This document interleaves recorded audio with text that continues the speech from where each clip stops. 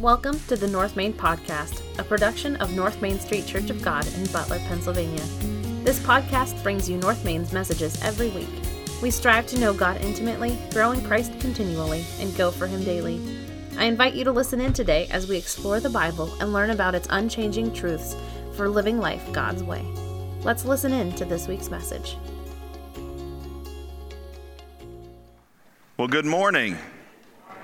I'm sorry my back's to you, but I have my friend coming back for round 2, Angela Malis, interview 2. You ready for this? I was born ready. Born ready. I can see that. All right, you got it? All right. Well, you know what? Either one's good. Which is your better side? You're the pastor. Oh, is it? Okay, well, pick your seat. Well, just pick mine. Just kidding. That wasn't a pleasant sight because I still had my back to the congregation. It was really bad. So we've been going through the subject of faith for the Christmas season. A part of this faith perspective is important this time of year. And Angela, here's your amazing microphone. And as we read through Scripture, and have been reading through Scripture, specifically Hebrews chapter 11, which typically isn't a Christmas passage of Scripture, but as we've been reading through that passage, we've seen elements of people who, by faith, pleased God. It was counted to them as righteousness for their faith in God. And we come to an aspect of faith today called enduring faith. How does your faith endure in spite of challenges and circumstances? And Angela, I thought, would give us a little bit more of her story today. I know we have several first-time guests here today that didn't hear your story first time around. Okay. And if you could just kind of briefly tell us what led to the circumstances of your physical disabilities up to this point, and how long ago was that? Well, I don't like the terminology. That's what I thought. Okay, so what would you like to call it? Challenging. Challenges, okay. Physically challenged, but also emotionally challenged. This all began with a car accident almost 16 years ago. It's a long journey as to what I went through with a bad head injury. I got to a point that I was in a wheelchair and sleeping at least 20 hours a day for over 2 years. So I don't really remember that portion of time. Then I had good surgery done in the third state that I'd gone to. And it's pretty wild since then because I was able to get up out of the walker and walk into my house within 21 days of that surgery. Since then, it's over 2.5 years of the surgery, the good surgery. Yeah. And in that, it is amazing what God has given to me. And I'm very profound as to what happens. Mm-hmm. I don't realize the fact that I'm standing and talking and showing pictures of what I've gone through. I don't realize how big an impact that is to how many other folks. Because for me, I wake up and it's me. It's the same person that I was yesterday. But when folks haven't seen me before or haven't seen me for years, there's a big difference. Yeah. And that was 16 years ago. Yeah. And then complications from the first surgery after the accident led to your pretty much being bedridden a few years ago until you had the surgery. Yeah. And the prognosis wasn't good even after that, correct? It was kind of wild because within 6 weeks of having the original car accident, I was home. I was going back to the hospital and had a plate put in my head, and that was 13 days after I'd been home. And that was when the journey really began, not just the car accident. Yeah. But ironically, I was back to work within 6 months of the car accident. Was playing all kinds of sports, including softball, volleyball, cycling. I had my daughter who had been involved in that as well. But as time went by, my daughter grew up. I was at one point married. I ended up being divorced. There have been a whole lot of challenges because my daughter She's now living with her dad and stepmom. I had invited her to be here today, but that did not happen. Yeah. So a lot of heartbreaking stuff through these 16 years. A lot of challenges. Yeah. There's at least 2 years that I really don't remember what happened because I slept so much. Yeah. But I also don't remember the impact that God has made into me that others see me. Yeah. Just yesterday was hilarious because I went to the gym by 6 a.m., 2 hours of working out. I'm going from Target, and folks see me that haven't seen me for months, and they're waving, just so glad to see me. And Yeah. kind of wild because it was actually right here at Aldi's, and a gal came up to me, and she looked at me and looked right back, came up and says, "What's your name?" I said, "Angela." She said, I know you." She was one of the home nurses that I had Yeah. whenever I had gone through the good surgery, and she was actually coming to my house only about 3 times. Yeah. She was completely stunned to see me as to how I am now, because she'd only seen me after the good surgery. Sure. And for me, I don't have that concept, because for me, it's every day. But seeing all these faces that I do know, new friends that I've made, Yeah. I just keep praising God that He's got me. He's got me here. Yeah.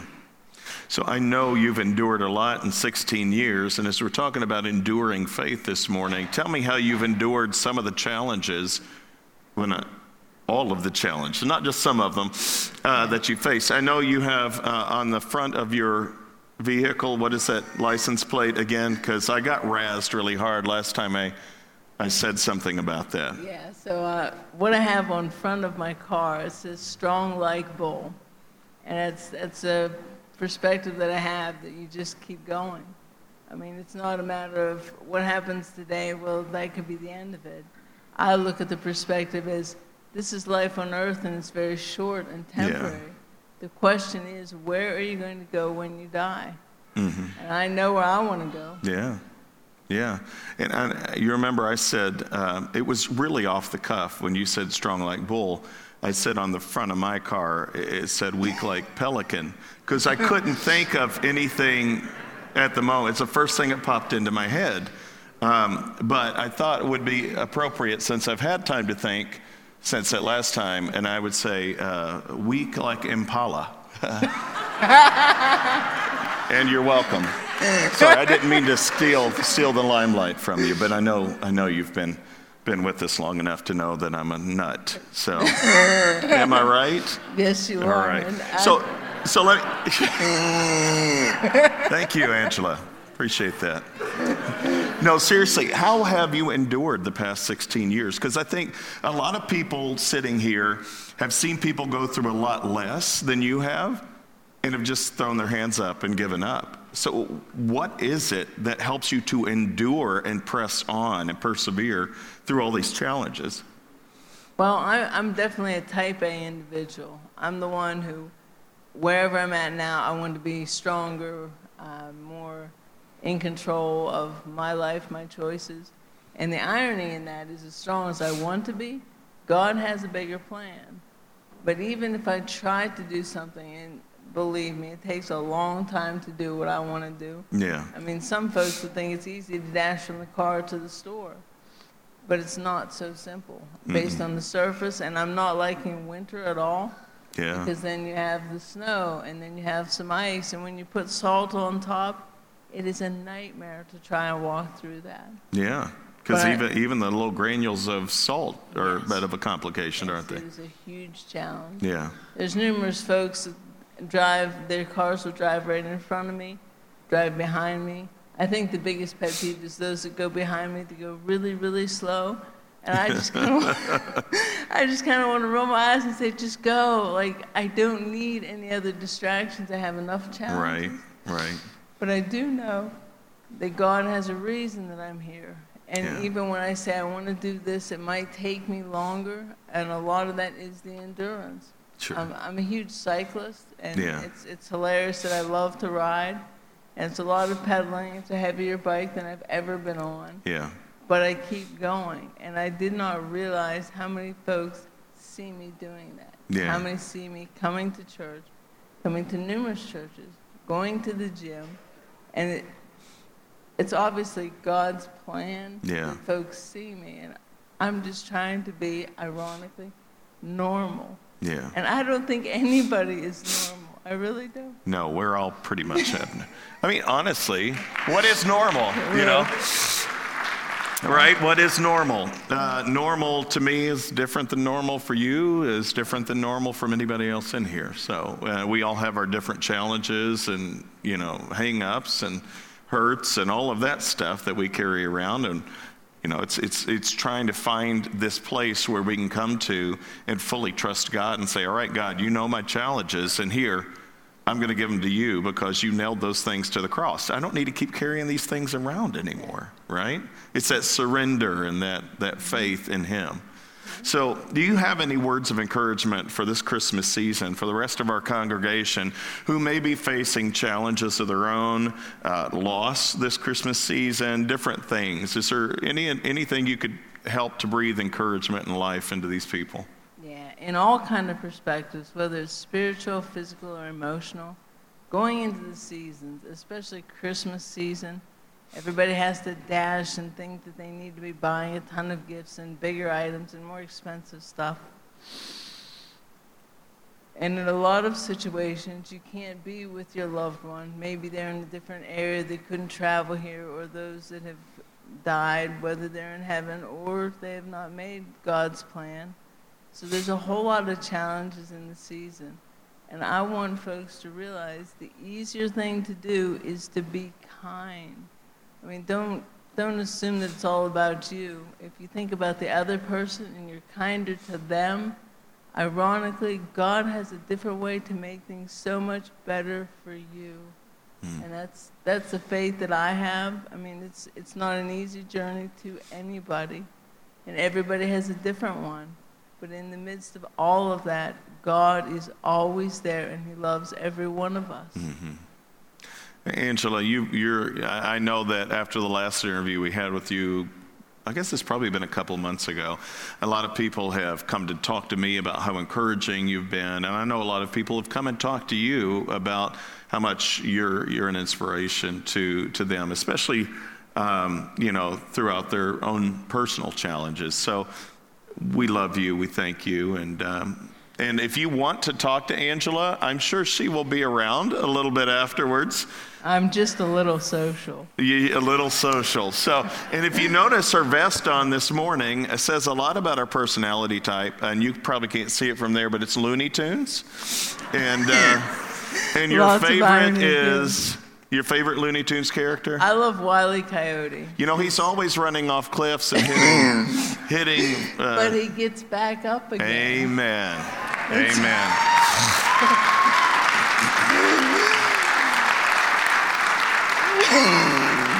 Love it, Angela. Love it. Well, if you want to talk to Angela after service and get encouragement from her face to face, I'm sure she'd love to talk with you. She'll be around. And in the meantime, I'm going to say a word of prayer, and we'll let you be seated again in the splash zone, because I spit when I preach. All right. Can I have a couple gentlemen to help? That would be great. And I'll close this in prayer. Father, we love you. Thank you for being here this morning as we press on in your word. Thank you for Angela and her story. Thank you for touching her life, her spirit, her heart, and her body to continue to grow her into a woman of faith, one of these mighty witnesses of great faith. We love you, Father, and we give you all glory, honor, and praise. It's in Jesus' name we pray. Amen. Thank you, girl. Can I have a hug? I like hugs. I like warm hugs. All right. I told her my favorite character was Foghorn Leghorn. Well, because he's from the South, and he's goofy, like me. So, thank you again, Angela. You've been amazing.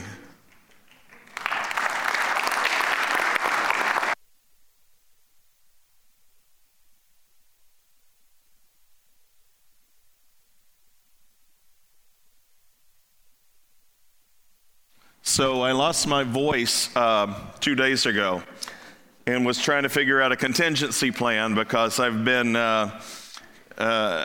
battling with a creepy crud. And yeah, it's been pretty nasty. I wanted Angela to be with us again today because as we've been looking at the faith that it takes to really press into God and press on through our challenges, I think her story is just amazing.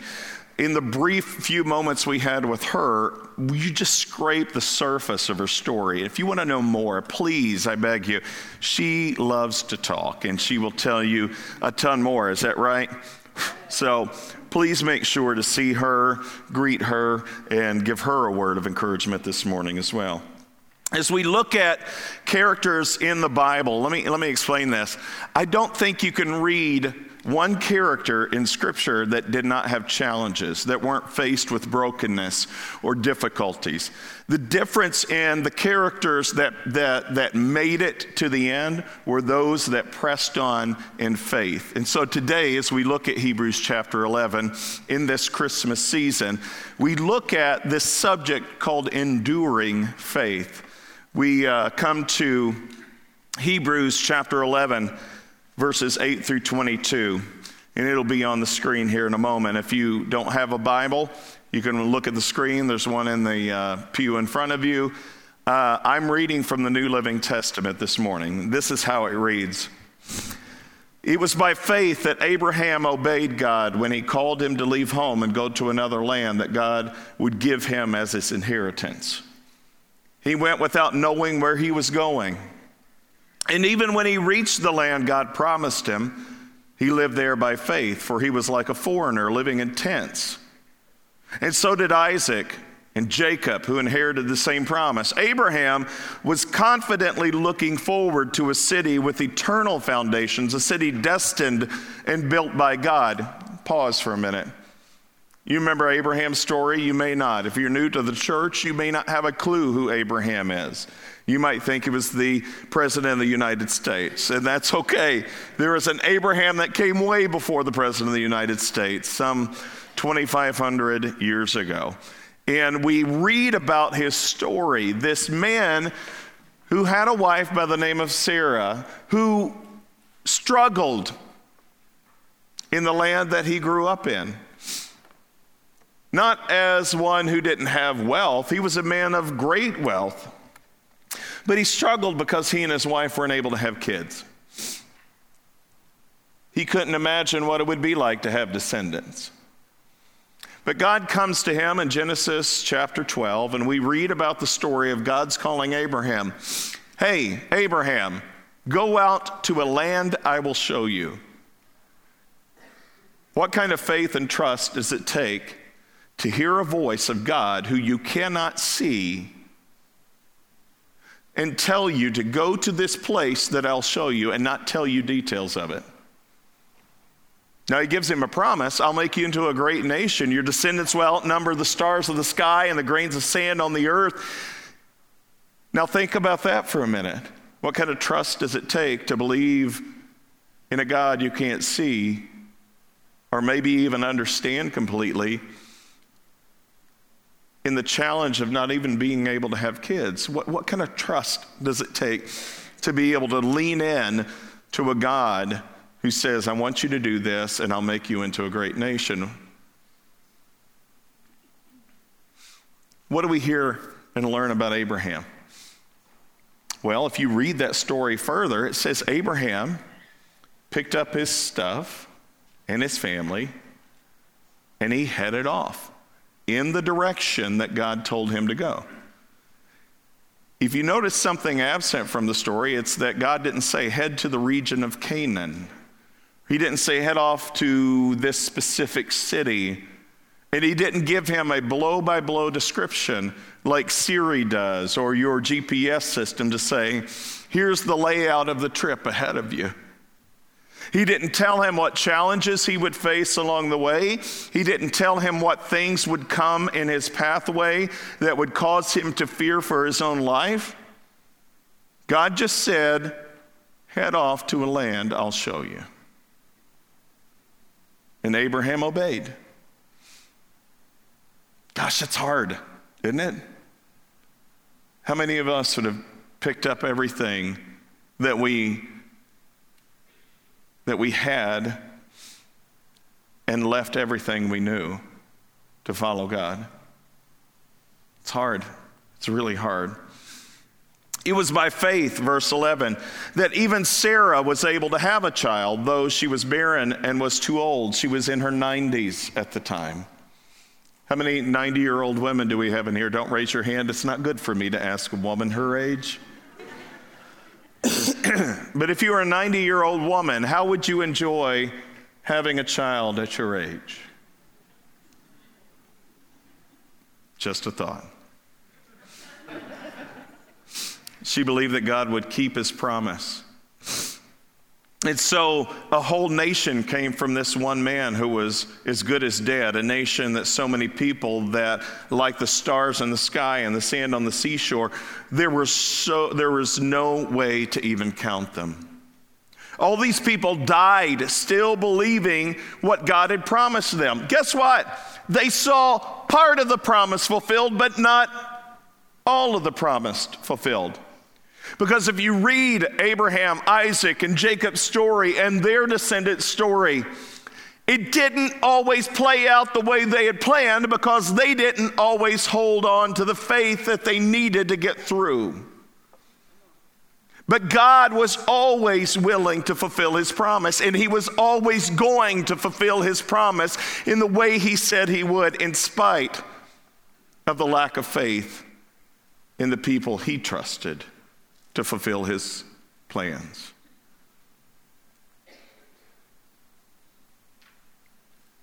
You see, there's something about that kind of faith that even when we just have the mustard seed size, that God can do so much with it. Even when we falter, he is still faithful. All these people died still believing what God had promised them. They did not receive what was promised, but they saw it all from a distance and they welcomed it. See, yes, Abraham and Sarah were given a promise they would have many descendants, but guess what they got to see? Isaac. Do you think they got to see millions upon millions upon millions of descendants? No, they believed that God would be true to his word, but they never got to see the fulfillment of that. God gave Abraham a promise in Genesis 12, verses 1 through 3, and he said, I will make you a blessing to the nations. He didn't get to see the fulfillment of that because he didn't get to see his own generation of kids become a nation themselves. Obviously, let me go on here. They welcomed it from a distance. They agreed that they were foreigners and nomads on the earth. Obviously, people who say such things are looking forward to a country they can call their own. If they had longed for the country they had come from, they would have gone back. But they were looking for a better place, a heavenly homeland. That's why God is not ashamed to be called their God, for he has prepared a city for them. You see, it was by faith that Abraham offered Isaac as a sacrifice when God was testing him.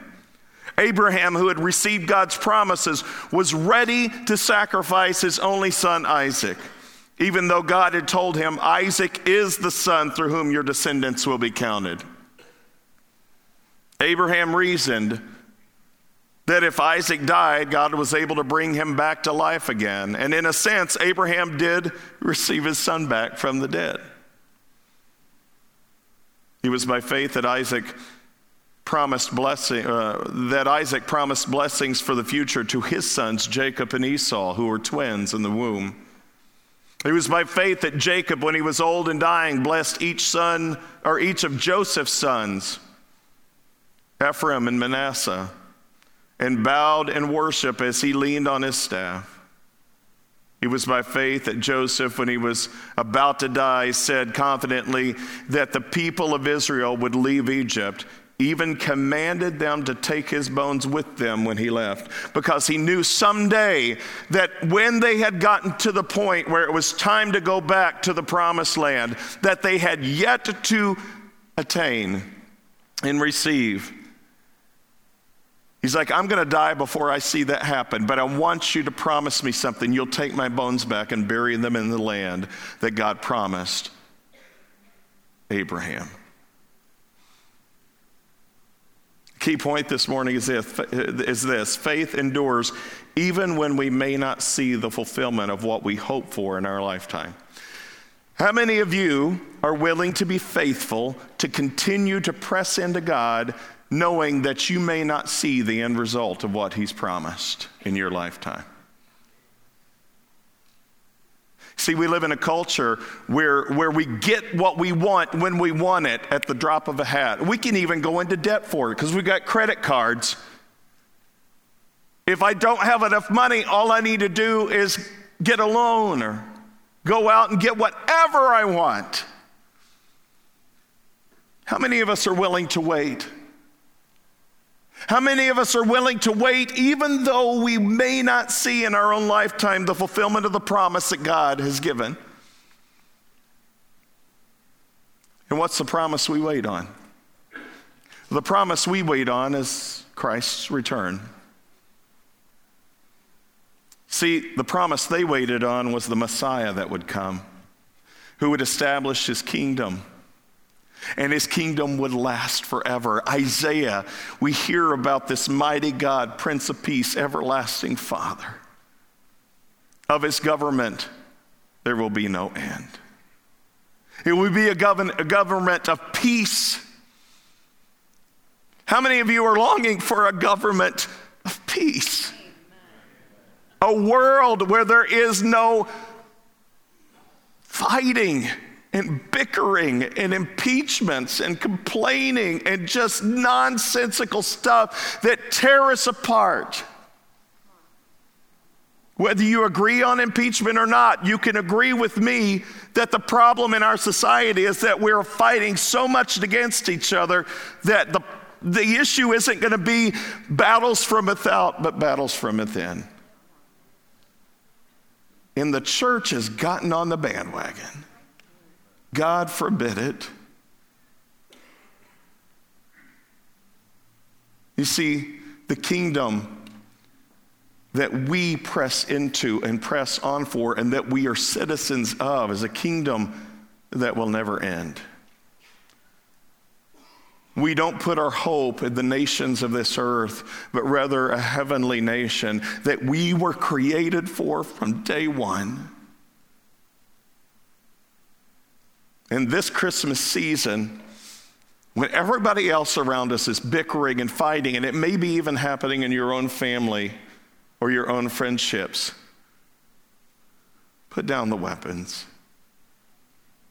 Remember the promises of God. And one of those is he would never leave us or forsake us, right? If we truly believe that, and if we truly believe that what he died for was to bring salvation and hope to the world, for those who would believe in him, then what are we worried about? What are we worried about?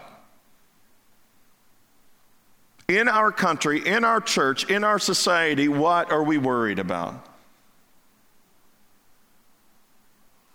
Sometimes we feel like our hands are tied. Well, what can we do? Abraham and Sarah, I'll give you a little more glimpse of their story. Guess what? They weren't perfect in their brokenness.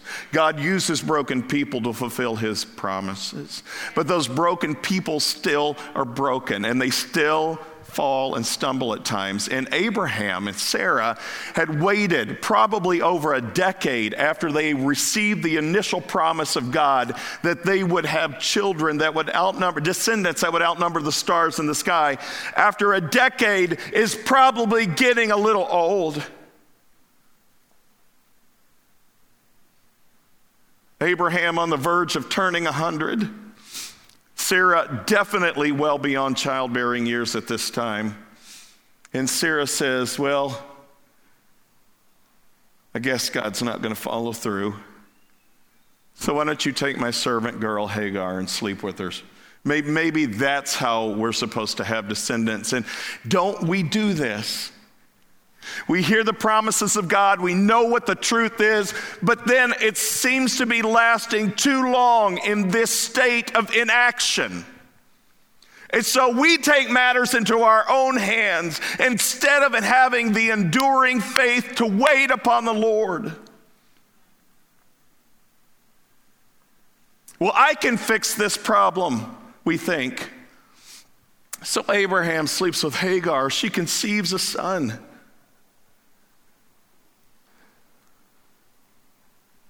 And God doesn't jump onto the scene and say, "What are you doing? You idiot!" No, he doesn't say that. Doesn't say a word. Ishmael grows up, probably a teenager at this point. Finally, Sarah conceives, has a child of her own, the long-awaited promise of God. And then, as often happens in homes with multiple kids, they start bickering, fighting, and picking on each other. Sarah gets disgruntled, frustrated. "I don't like the way Ishmael's treating Isaac. I want you to do something about this. Kick them out." So Abraham kicks Ishmael and Hagar out and sends them on their way. And what happens? She's officially left for dead because she can't provide for herself in a culture that women didn't hold high enough status. And so she wanders off in the wilderness with her son, and she's crying out. And God says, "Oh, don't worry, I'll take care of you. Your son will have many descendants as well. He will become a great nation." But then here's the caveat. He will be at war with the descendants of Isaac for the rest of their days. You see, when we don't do things God's way and wait upon his promise, guess what happens? We set in motion this snowball effect of bad actions that continue throughout history. Does this make the promises of God null and void? No, it just makes it more challenging. What would happen if we actually did what God told us to do in the first place all the time? Anybody have any answers? Because I've thought this myself, because I'm not perfect. I've heard the calling of a God. It led me out of central Kentucky to study for the ministry. I left and went 1,000 miles away from home to study in a foreign land that was not my own. I left a population town of 1,500 with a graduating public school class of 29, which you've heard me say before, to the great huge city of Lake Wales, Florida, population nearly 20,000. Oh, it was amazing. I was awestruck and in wonder. Of course, a Kentucky kid living in Florida, how can you beat that? Until I realized it's nothing but scrub brush land and sand, living in the middle of the state. Did I get it perfect and right all along? No, definitely not. I stumbled and faltered. I promised my wife I'd never be a pastor because I didn't feel a calling to be a pastor. I felt a calling into ministry, and ministry is much broader than just being a pastor standing on the stage preaching a sermon and going doing hospital visits. I wanted to go into radio or some kind of, talk stuff because I have a face for radio, I've been told. So, what are you going to do with that? Don't clap for that. I heard one clap that you probably can't hear online right now, so add the applause to that later. Thanks. I've gone way off on a tangent, but I'm gonna buzz right through the rest of this. Let me just explain this real quick. If you are willing to wait on the promises of God, you will be so much more fulfilled. You see, Abraham, Isaac, Jacob, Sarah, the whole lot of them knew that God had promised them that through their descendants, they would be a blessing to the nations. And do you know, they failed miserably for centuries because they became ingrown. They became focused on themselves and what they wanted. And then they started adopting even after they became a nation, they started adopting the cultural attitudes of the pagans who worship multiple gods, sacrificed their children on the altars of their gods, so to speak. And God said, this was not a part of my plan for you. And so he allowed them to succumb to their own actions. They became stripped of their ability to be a blessing to the nations because God took away their national status and dispersed them throughout the land through the Assyrians and the Babylonians. And now, Jesus' day and age, they are under Roman rule. And as the prophets had foretold in the Old Testament, that the Messiah would come from the hometown of David, Bethlehem. That he would be born.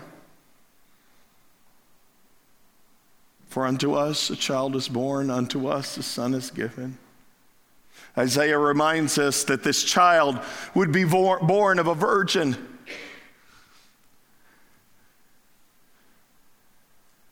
"700 years before the birth of Christ, Isaiah tells us these words. Would you be willing to wait 700 years, knowing that you wouldn't get to see the fulfillment? And then the day comes, and the people that should have recognized who he was didn't. And the far-off wise men from the east, astrologers, men who undoubtedly worshiped other gods, but knew the signs and the stars, and God knew that he could even get them to perk up and pay attention. See a star far off in the east, and they see a star, and they begin to follow it. And finally, they come to this place, and they see this child, and they offer him significant gifts: gold, frankincense, and myrrh, symbolic of royalty and of death. We have some anointing oil up here because we anoint and pray for healing, and I was anointing with it, and it's myrrh. Myrrh is an embalming spice for burial. I had to add the caveat, this is for your healing, not your death, when I was praying last time. But that's what myrrh is. The gold and the frankincense were these very expensive things that you only bring to royalty. And the myrrh is an embalming spice for a future death. Can you imagine being the one to bring those gifts? The first thing we notice is they lived as strangers in this world, Abraham, Isaac, and Jacob. The second thing we notice is that they never lost vision and hope. They stumbled and they faltered along their way, but they never lost vision and hope on the promises of God, even when they got it wrong. What made them different was they got back up and they pressed into God. You see, the sad state of affairs is that a lot of people don't have the enduring faith of the witnesses of the past. They give up way too easily. They throw their hands up in frustration. They turn away from God. They say, well, nobody cares about me, and they walk away. Believing the lies of the enemy who seeks to steal, kill, and destroy. One of the most common things in 20 years of ministry as a pastor, people get ticked off at the pastor for not doing enough for them. People get ticked off of the church, or they get ticked off of this, and rightly so, because pastors aren't perfect, churches aren't perfect, and if you find one, please let me know. You see, that's why we're to be in this together. Challenging one another, holding each other accountable, loving on each other, and yes, disciplining each other when it's necessary, but because we love one another above all else. But I see people get so frustrated that they're willing to throw their hands up and walk away. And when they've done that, they've basically thrown up this hand of surrender to the enemy and said, take me. And they don't mean to do that. And they will probably fight you tooth and nail saying that's not what they're doing. But that's what happens.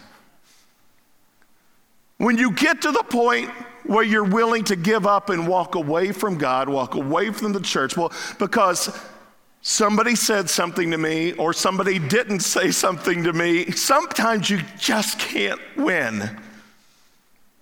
And you got to get to the point where you say, listen, buck up, little camper. This world is broken.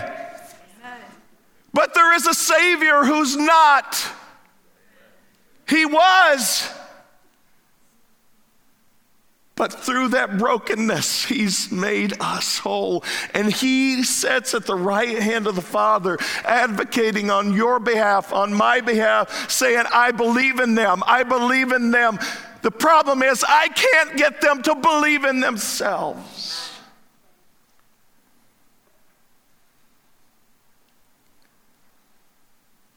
The enemy, the great distractor and deceiver, gets us so sidetracked on these silly, stupid, nonsensical things and arguments that we forget the promises of God and we focus on the wrong things. Abraham, why don't you sleep with my servant Hagar? Isaac, why don't you lie about Rebekah being your wife? That guy might kill you. Jacob, why don't you trick your brother out of his birthright and out of the inheritance as a firstborn son? Yeah, why don't you do that? Do you think God's whispering in his ear telling him to do that? No. But you know what God does best? He makes beauty from ashes. He restores what's broken. He's able to see the bigger picture and know, hey, they're probably going to mess up pretty royally bad, but I can do something with this. I can do something with this. I watch a show on Netflix. You might have seen it. My kids and my wife, I think, really hate it. It's called The Repair Shop. And the repair shop is a place where they don't throw out old and discarded stuff. It's a place where it can get a second revival of life and hope. And so they'll bring in grandfather clocks that are 100 years old, or they'll bring in, toys or porcelain dolls that are 70 years old and that just look like they're ready for the trash heap. And these professionals in this workshop will spend time working meticulously to repair what's broken. And so then bring in this porcelain bulldog. It looked ugly even after it was repaired. And it looked irreparable, quite frankly, because it had been smashed and crudely glued back together. But I watched the lady who does the porcelain, and she spends hours meticulously taking off the old glue as not to ruin the broken, cracked areas. Because those pieces that have been broken, when they're taken good care of, they can fit back perfectly the way they came apart. So she takes off the crudeness. She takes off all that somebody else had tried to do to fix it that left these gaping holes. And she meticulously cleans and repairs to the point where you look at it and you think, oh my gosh, was that even broken to begin with? I mean, every time they bring the client back in to get what they've brought to be restored, they're like, oh my gosh, where were the cracks? Where were the broken? See, this is what Jesus does. This is what the baby in a manger in Bethlehem was born for. This is what Abraham, Isaac, and Jacob and all of their descendants had longed for, but never got to experience. That you and I get the privilege of experience in the here and now. But see, now we press on to another promise. Because Jesus says in John chapter 14 to his disciples, to those that believed in him, I'm not going to be with you much longer. But I'm telling you something. I'm going to go prepare a place for you. Because see, in my Father's house, there are many, many rooms. But you can't go where I'm going right now. But I will come back and get you so that you will be with me. See, that's the promise we have. That baby who was raised and was born was going to someday die on a cross for the sins of the world. And that before he left, he would give this promise. I go prepare a place for you. And I promise you, I'll come back. Guess how long ago he said that? Almost 2,000 years ago. So we, in 21st century America, still lean into the promise of Jesus. Not sure if it'll happen in our lifetime or not, but believing that God will still fulfill his promise even if he doesn't come in our lifetime. That's right. Amen. So we press on to that high calling, believing in the promises of God. Finally, these people of the Old Testament never wished to go back, but they pressed onto a homeland that was beyond this world. Let me close with this. Author Jay Stoll, in his book, Fan the Flame, and I think I've read this illustration to you before, but man, it's so fitting. Listen to this. He writes this: the Greeks had a race in their Olympic Games that was unique. The winner was not the runner who finished first. Hear me out on this. I used to run races. This body can't run a race now. It's too roly-poly. But I used to run, and the goal was to be first. But in this Greek game, there was a race where the runner to finish first wasn't always the one to win. It was the runner who had finished with his torch still lit. Do you hear that? Not the one to finish first, but the one to finish with his torch still lit. Stoll continues, I want to run all the way with the flame of my torch still lit for Christ.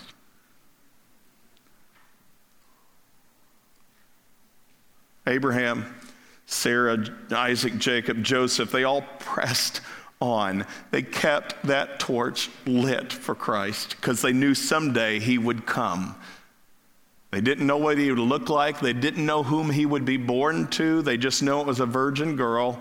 Some of them, well, actually, these characters didn't even know that much because Isaiah came well after their time.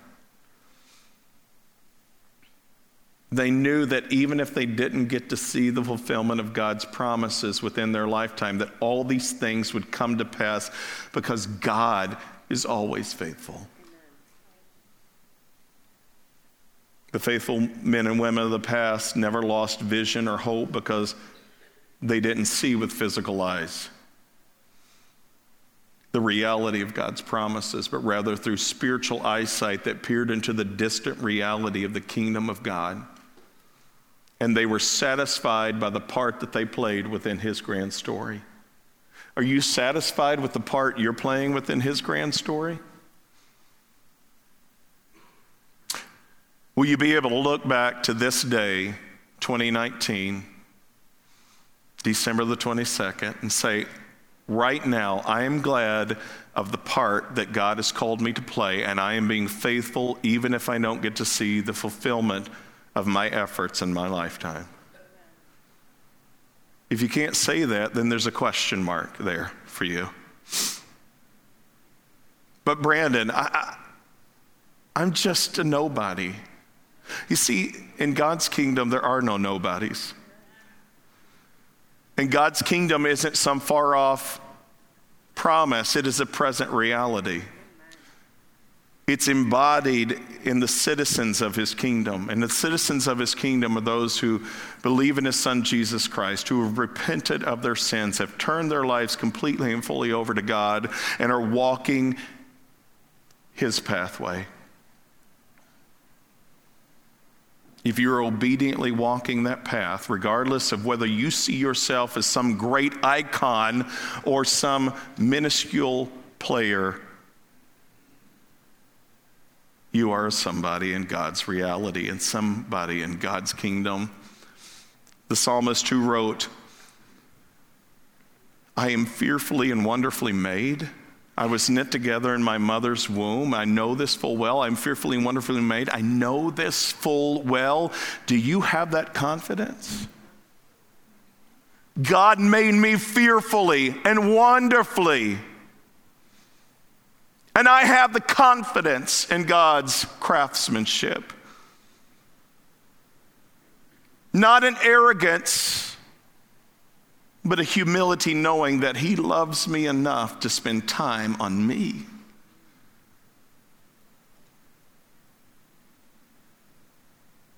Because he slowly put the cellular matter and the muscle tissue and the bones and the organs and everything in the place where they should be.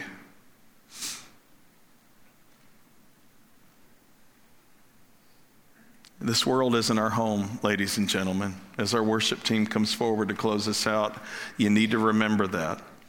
Jesus is gone to prepare a place for us. If we believe in him, have surrendered our lives to him, there is a place for you. Heaven is the home that we were made for. This paradise lost due to sin and death is not what we were made for. This broken world has no hope for our future. But there's a new heaven and a new earth that lay just off in the distance. And God's children can see the light of hope in the horizon with their eyes of faith. Are you one of those? Let me pray over you this morning. Father, thank you. Thank you for your promises. And honestly, they're countless. If we're truly reading the word with eyes to see, God, you made some spectacular promises to us and to generations past, and some promises yet to be fulfilled. And so we wait with patience and faith, enduring the struggles and the hardships we face, knowing that they're only for a season and a time. They will not last forever. And if we endure with faith, it will be counted to us as righteousness, just as it was to Abraham, Isaac, and Jacob. Restore to us the joy of your salvation. Remind us of the purpose of the lives you created us for. Remind us that even if we don't get to see the fulfillment of the promise, that we are to press in with joy.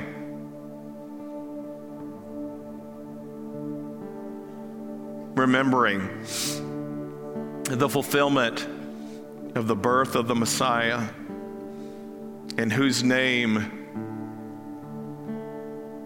sins are cast off, in whose name the broken are healed, in whose name the captives are set free, the blind can see, the deaf can hear, in whose name that the dead live again.